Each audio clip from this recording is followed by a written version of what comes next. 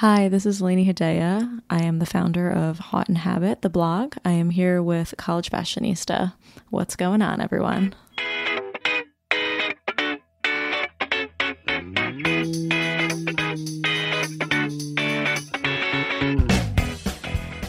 Hi, welcome to Office Hours, a podcast presented by College Fashionista.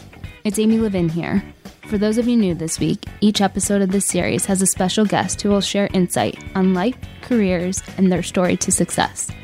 Today is our third episode with the personal lifestyle blogger and founder of Hot and Habit, Lainey Hedaya. This East Coast native has a serious knack for predicting trends and a very cool sense of style.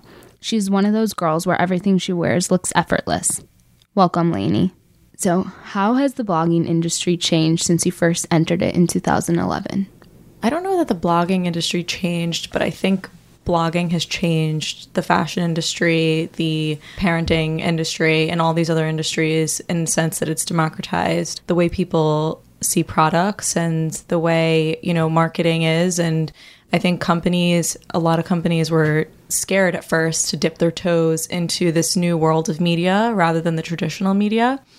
And I think it actually has helped a lot of brands expand themselves who would otherwise have failed. For example, the market crashed in 2008 and these brands were kind of like, what are we going to do? Like, how are we going to market ourselves? Traditional advertising wasn't working. And so I feel like if you have influencers who are wearing things and products that you want to sell, then I think it kind of helps push sales. We have this conversation in our office a lot. Obviously, we're in this industry, so we know a lot of content is paid for that goes on different platforms. Sure, but does the average girl, in Minnesota realize that? And it's just this weird world, I think, Instagram, what's real and what's not real. Of course. If you're not in the industry, do you realize that? Or do you really think that everything that you wear, you own? And I don't know. I mean, I would hope that people know that the majority of the stuff that I wear is either pulled from a PR room or, either given or it's just a brand that I work with consecutively that I have access to. And just the way I style it, I hope is the way to influence, not the abundance of clothes.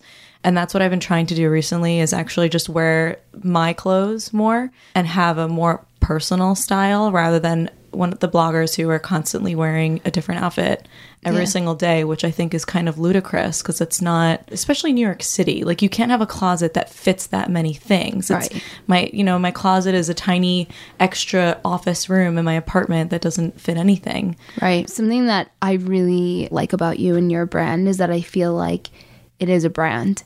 And everything that you put out feels very natural and it's cohesive. My favorite thing to do is open up Tory Burch's Facebook page and her Instagram page and all the different ways that she markets herself and you can tell it's a brand. Yeah. And I feel like you do a great job with that as well. And that's it's not an easy thing to do as a individual small independent company. Thank you. I appreciate it. Do you think it's harder to break into blogging now than 5 years ago?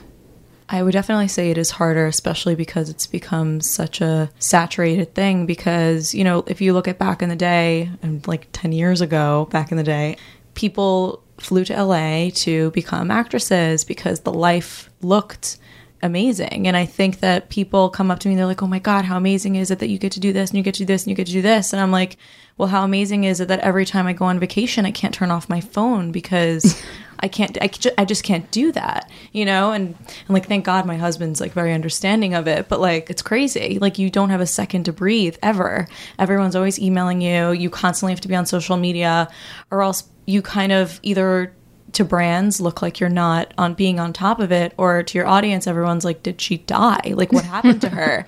So it's kind of away. Yeah. So I think that a lot of people look at it and say oh my God, this is the greatest life and blah, blah, blah. But you have to think of it from a business perspective. It's not an easy thing to do. You wake up with anxiety all the time. It's constant and it's a job. It's a job. It's a 24/7 job. Yeah.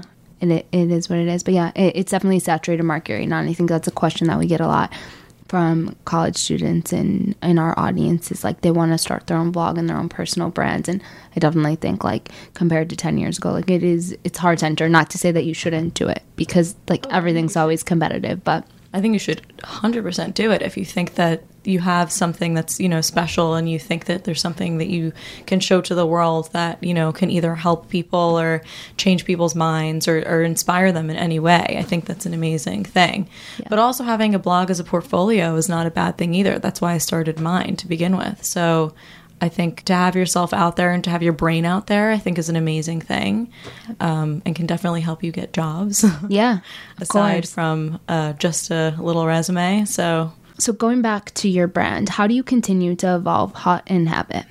I think I just take it pretty much every day, just day by day. I mean, I obviously have long-term goals and short-term goals and, everything in between. But I can't control what comes to me, and I can't control who says yes in terms of partnerships. So I kind of just take it day by day and roll it out. Do you manage all of your partnerships? At the moment, I am not represented. I am actually seeking representation. I have a project manager who works for me, and I have, some other assistants on the side, but it's really small team. It's nice. Like you have control over what's happening. How do you determine what type of content is posted on what platform? So what you post on your blog versus Instagram versus Snapchat, etc. So I find that each platform, especially today, has become a place where people go to certain things. So somebody would go to Vine to be entertained. You're not going to go to Vine to look at something pretty. That's where you go to Instagram. You go to Instagram to look at a beautiful feed. You go to Vine to watch something hilarious and fall on the floor laughing. You go to Facebook for news. You go to Twitter. Well, I don't even know what you go to Twitter for, but you go to Twitter for whatever you go to Twitter for, and I think that what content I push on each platform is kind of tailored to what that platform is and what people are going to it for. I mean, no one really has a Vine, but I have a Vine. Yeah. No one knows about it. It's there. There's content on it. 10 people follow me. Amazing. Booming business. Yeah. No, but I think that's true. I think every platform does serve a purpose. And, what I think I've observed about some brands that I really idolize is that they use each platform to have a different conversation. And it's not just repurposing the same content across. And I think, now as a brand, especially, I consider you like a content and media company in a sense. It's like you want to be connecting with your audience everywhere. And it's not just about impressions to your blog or your site, because there's so much more than that. So I think when people are building their own brands, it's important to look at all the different social platforms as an opportunity to engage and have conversation, but to do something different on each of them. Yeah, and I think that's also interesting for companies as well, because now it's we have a social media editor, but then I'm looking at it as, well, do you have a Facebook person? Do you have a Twitter person? Do you have a Vine person? Do you have someone who's creating adorable videos or fun videos for your Vine? Yeah. And I think that's kind of where these fashion brands are moving towards, and building teams that are not just solely focused, one person solely focused on social media as a whole, but somebody just managing each account, which is kind of crazy. Yeah, but I agree. I think at some point as your brand grows, really individualizing each of the platforms, right? Because they their jobs within themselves. Yeah, of course. It's crazy. What brand collaborations have been the biggest accomplishment for you so far? Oh God, you're asking me a hard question. I don't think anything I've done is a big. I know that's horrible, but I do things. I'm constantly doing things, but I think because my head is always forward. It's once I finish a partnership, I'm always okay, what's next? And it's never oh, I did this or I did that, and I don't know. I'm always thinking of the next thing, so I can't really speak to that because I never really dwell on what I've done. If that makes any sense. It's good to look forward. But has there been any brand that you just love so much, and to get to partner with them was really a pinch me moment? Well, a pinch me moment was when I went with Jimmy Choo to Marrakesh, and we shot for Who What Wear, and it was a lot of fun. I mean, that's pretty amazing. It's pretty sick. I mean, not gonna lie. That's kind definitely of a pinch me moment. Definitely pinch me. I think that qualifies. That's awesome. So something that I think is really important to us as a brand, and I think just college students in general, is making an impact on people. How do you feel you make an impact on your followers? I don't really know. I mean, I think, personally, like any charitable things that I do, I try to keep private as like a personal thing.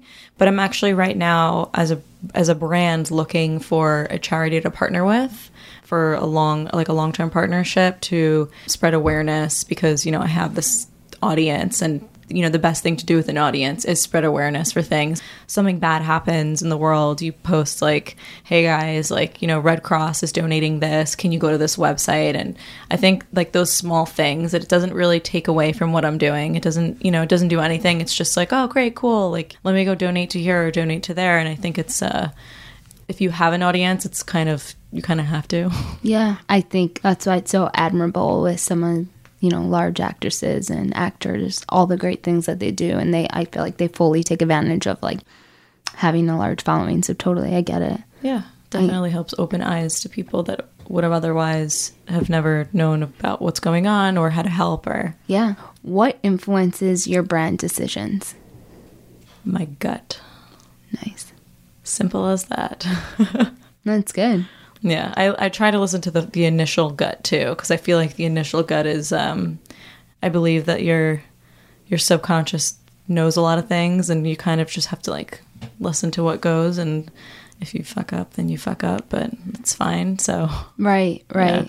Too much time, I think, like kills things. When you have too much time to think about things and overanalyze, it's like, it's never good. So we're right in a new year, so I feel like it's a time to like set goals and, have things to look forward to. What do you hope to accomplish in 2016? What I hope to accomplish is work on myself and things that I think about myself that may be holding me back from what I want. So I think that's definitely something I want to work on. I want to work on, just being more mindful of, just what's going on and being more on top of things and not forgetting things and just getting it done. So yeah, that's good. Yeah. Everyone can always like work on themselves. And okay, so the next questions are just short questions, one word answer. Sweet. Okay. So white or black? Black. Minimal or dramatic? Dramatic. Most worn brand? Zara. Okay, cool. Thank you, Lainey, for talking to us, and thank you for listening. I hope you will join us for our next Office Hours conversation. Be sure to subscribe to us on iTunes and rate the series. It helps tremendously. Until then, be sure to catch us on the next episode where we chat with Christy Dash, digital beauty editor at Allure, about her favorite products and her obsession with Kylie Jenner.